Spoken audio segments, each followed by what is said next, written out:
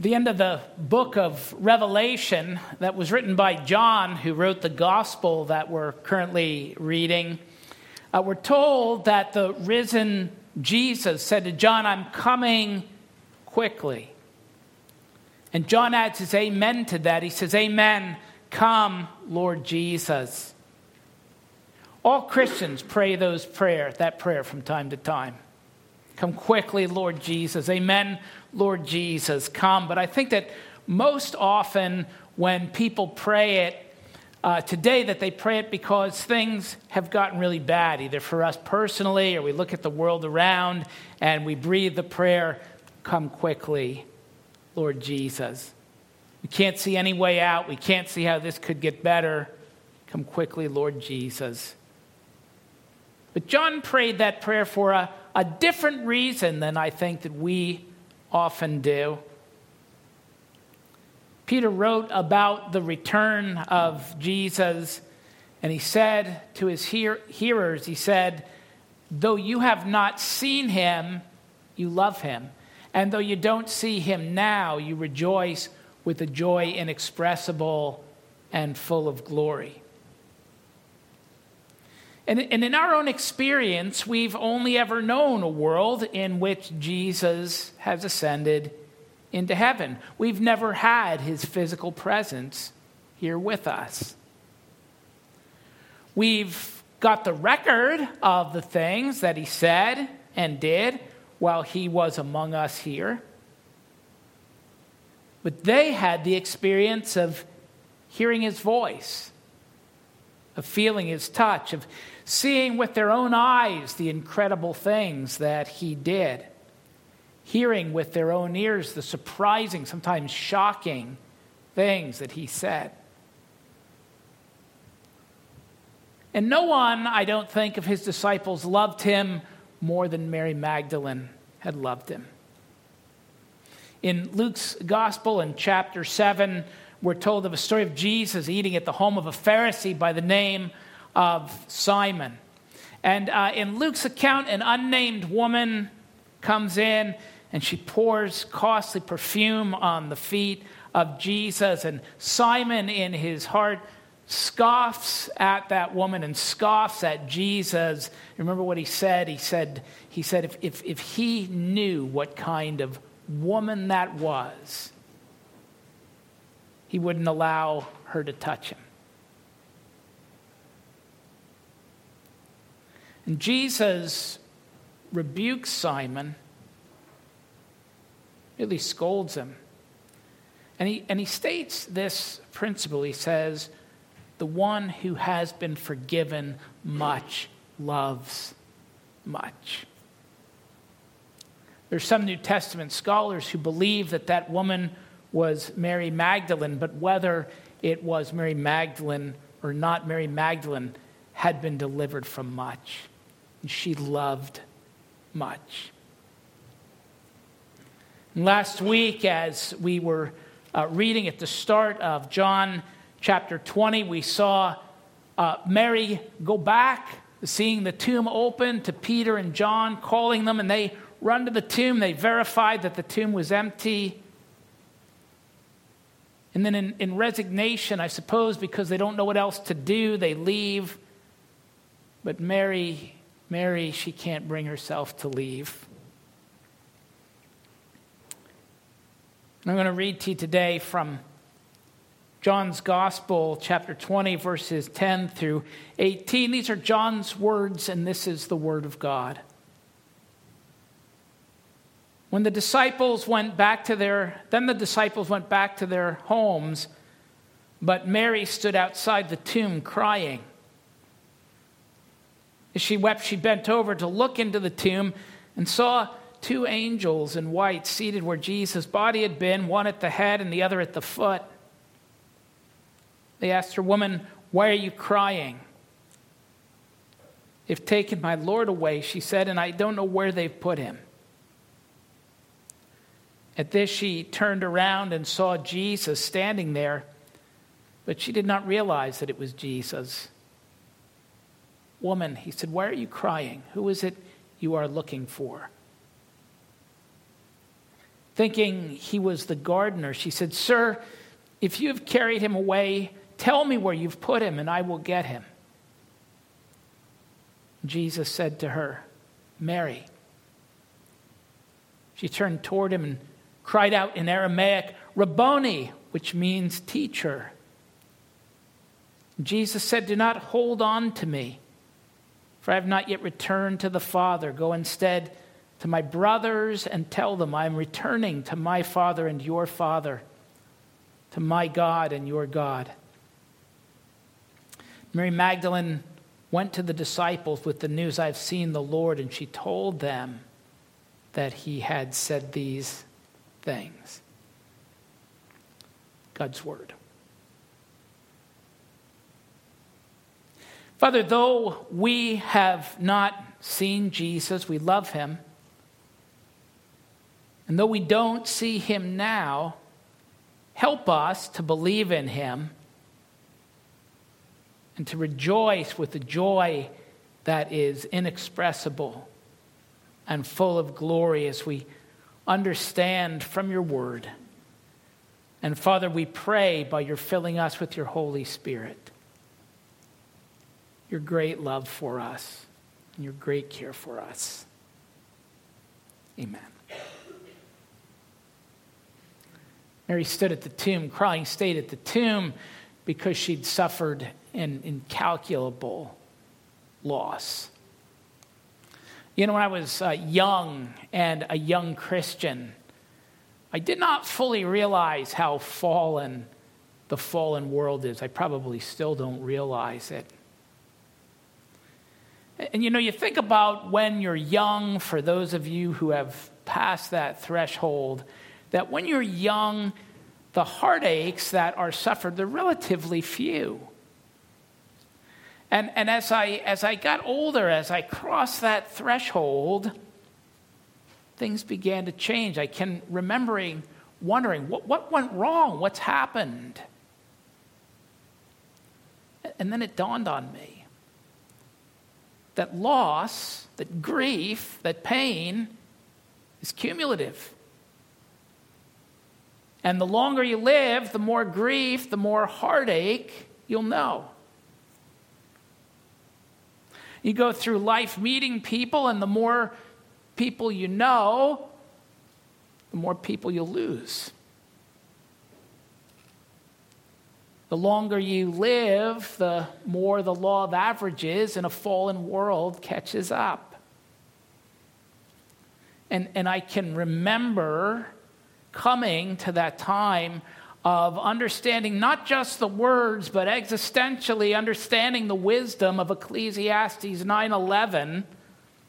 I've seen something else under the sun. The race is not to the swift, nor is the battle to the strong, nor does food come to the wise, nor wealth to the brilliant, nor favor to the learned, but time and chance happen to them all. And there are some losses that you'll suffer in life that you will feel deeply. Feel like I'll never get over this. I'll never recover from this. And in truth, there are some losses for which you will walk with a limp the rest of your life. I've suffered that kind of loss. Some of you have too. It's the kind of loss that Mary had,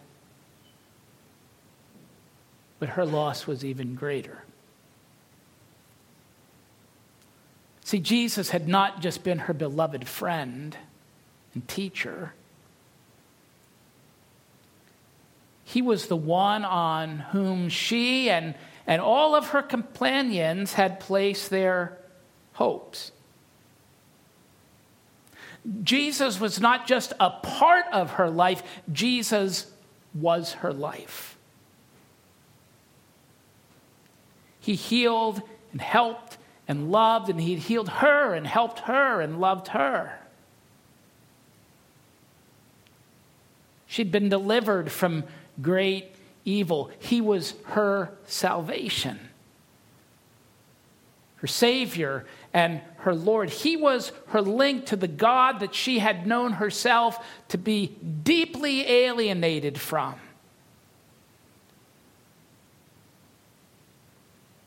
John writes in verse 9, they still didn't understand from the scripture that Jesus had to rise from the dead. John's gospel was the last of the gospels to be written. It was written decades after the other gospels. He had time to reflect on the events that had taken place and their meaning. And in hindsight to that, John concludes, we should have understood from the scripture what was happening. But the other gospel accounts written closer to those events give a more immediate reason. In Luke chapter 24 and verse 5, we read, he is not here, he has risen. Don't you remember he told you while he was still with you in Galilee? And Jesus had told them on more than one occasion. He told them what was going to happen. That he would be handed over, that he would be crucified, that on the third day he would rise. But they couldn't fathom what he was saying.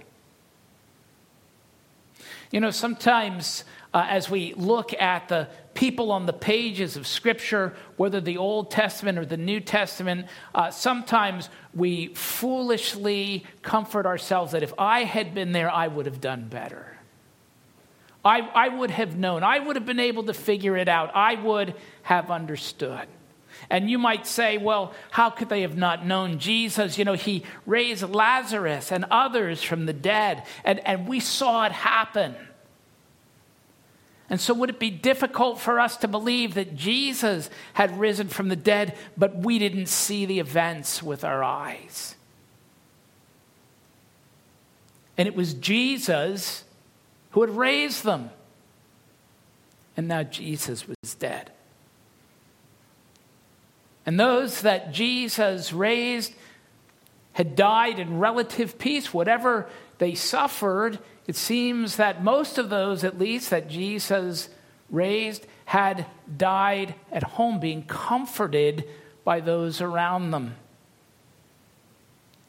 So Lazarus dies at home in his bed with his sisters seeking to comfort him.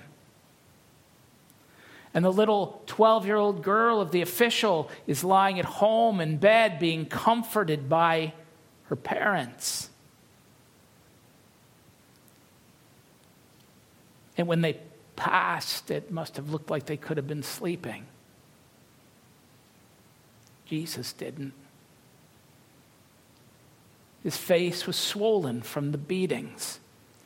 His back flayed open to the muscle. His body mangled on a Roman cross. They saw him like that.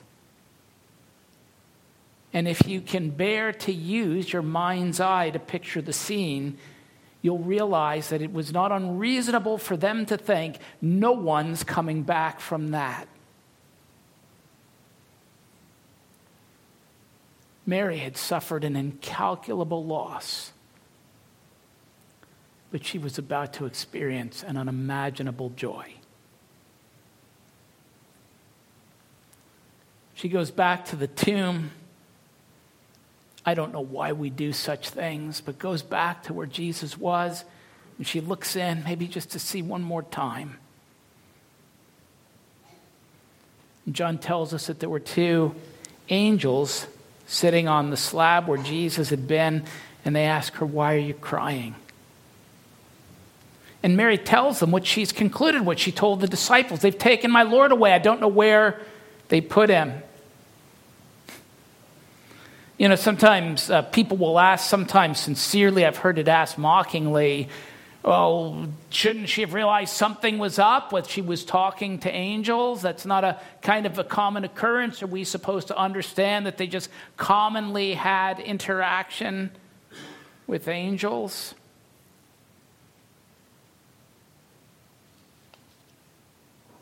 But what do you think angels look like?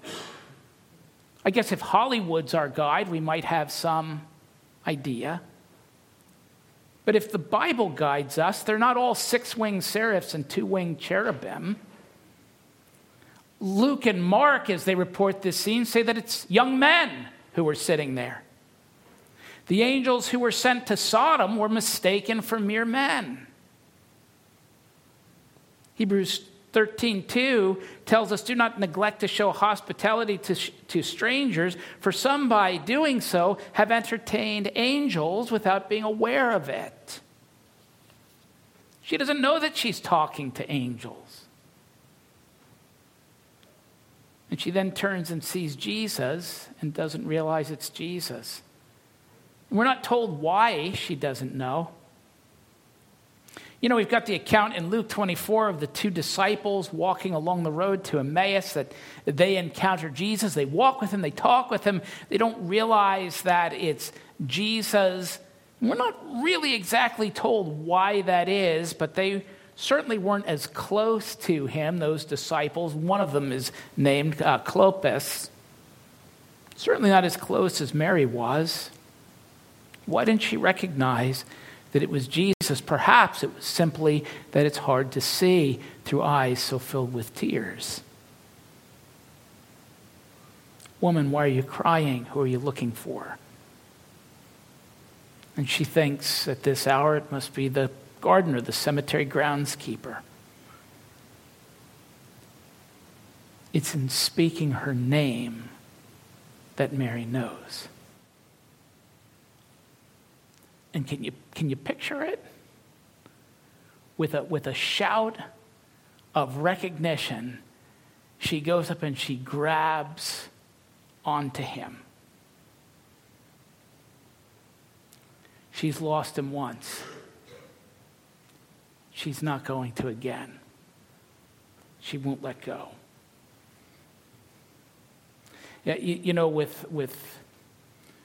some of the horrible things that are in the news that we hear today, when parents go to the school where some terrible act of violence has happened, waiting with bated breath, wondering if their child is okay, and they find that their child has been spared.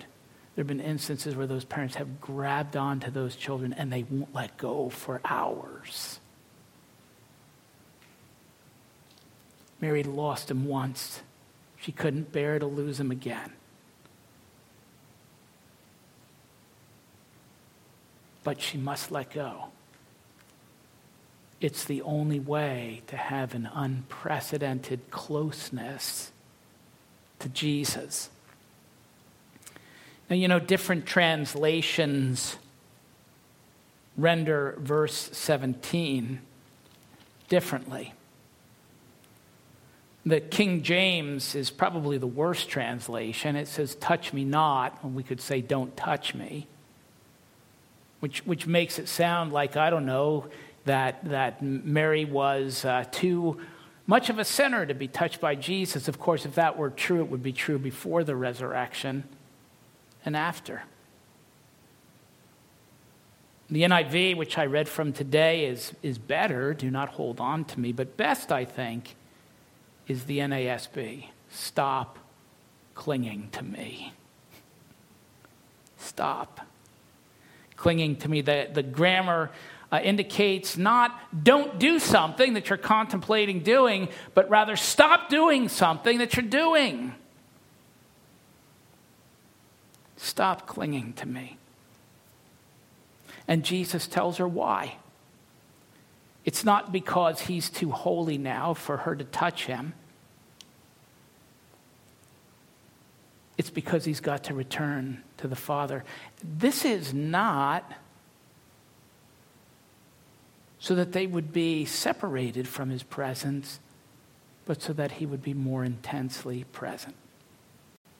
You know, the angels said of the resurrection, the other gospel writers tell us, remember what he told you. We need to remember from this gospel what Jesus told us. Back in chapters 14 through 16, he spoke about it. He said, but I tell you the truth, it's for your good that I'm going away. Unless I go away, the counselor will not come to you, but if I go, I will send him to you. He said, I have much more to say to you, more than you can now bear. But when he, the Spirit of truth, comes, he will guide you into all truth. He will not speak of his own. He will speak only what he hears. He will tell you what is yet to come. He will bring glory to me by taking from what is mine and making it known to you. All that belongs to the Father is mine. That is why I said the Spirit will take from what is mine and make it known to you. And he said, if you love me, you'll obey what I command. And I will ask the Father, and he will give you another counselor to be with you forever, the Spirit of truth. The world cannot accept him because it neither sees him nor knows him. But you know him, for he lives with you and will be in you. I will not leave you as orphans. I will come to you. Before long, the world will not see me anymore, but you will see me. Because I live, you also will live. And on that day, you will realize that I am in my Father, and you are in me, and I am in you. He's ascending to the Father to send the Holy Spirit. Not to deprive us of his presence, but to make that presence more permanent. His going to the Father and sending the Spirit will not increase our distance from him and from God, but it will decrease the distance. And in the coming of the Spirit, Christ will, as he said, be in us, who is the hope of glory. And Mary needs to hear that. And she needs to believe it, and she needs to act upon it, and she needs to obey it.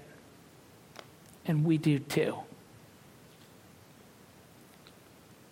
Come quickly, Lord Jesus.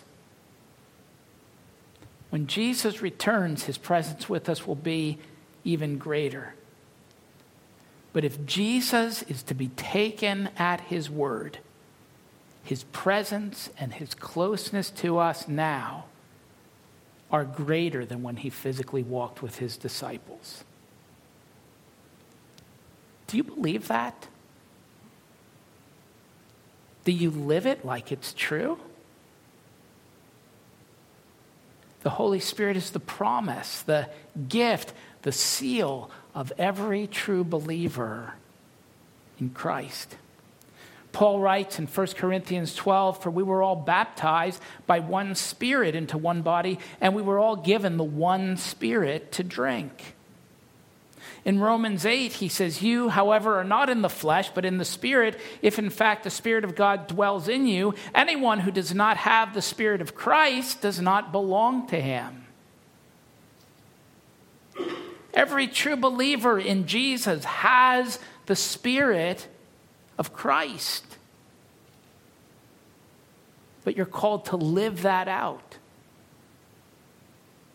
To live in and foster the intimacy that you have with God in Christ. So we're commanded in Ephesians 5:18 to be filled with the Spirit, which is different than simply having the Spirit. In 1 Thessalonians 5:19, we're commanded do not quench the Spirit. And in Galatians 5:25, we're exhorted that if we live by the Spirit, let us keep in step with the Spirit. Intimacy, my friends, involves two people. There is and can be no intimacy in which one person is close, one person is loving, one person is active, and the other person is unresponsive. Christ died to bring us to God, to make us the children of God. And he rose to give us new life. And he ascended to the Father and sent his Spirit so that we could have intimate communion with him. Do you? Are you?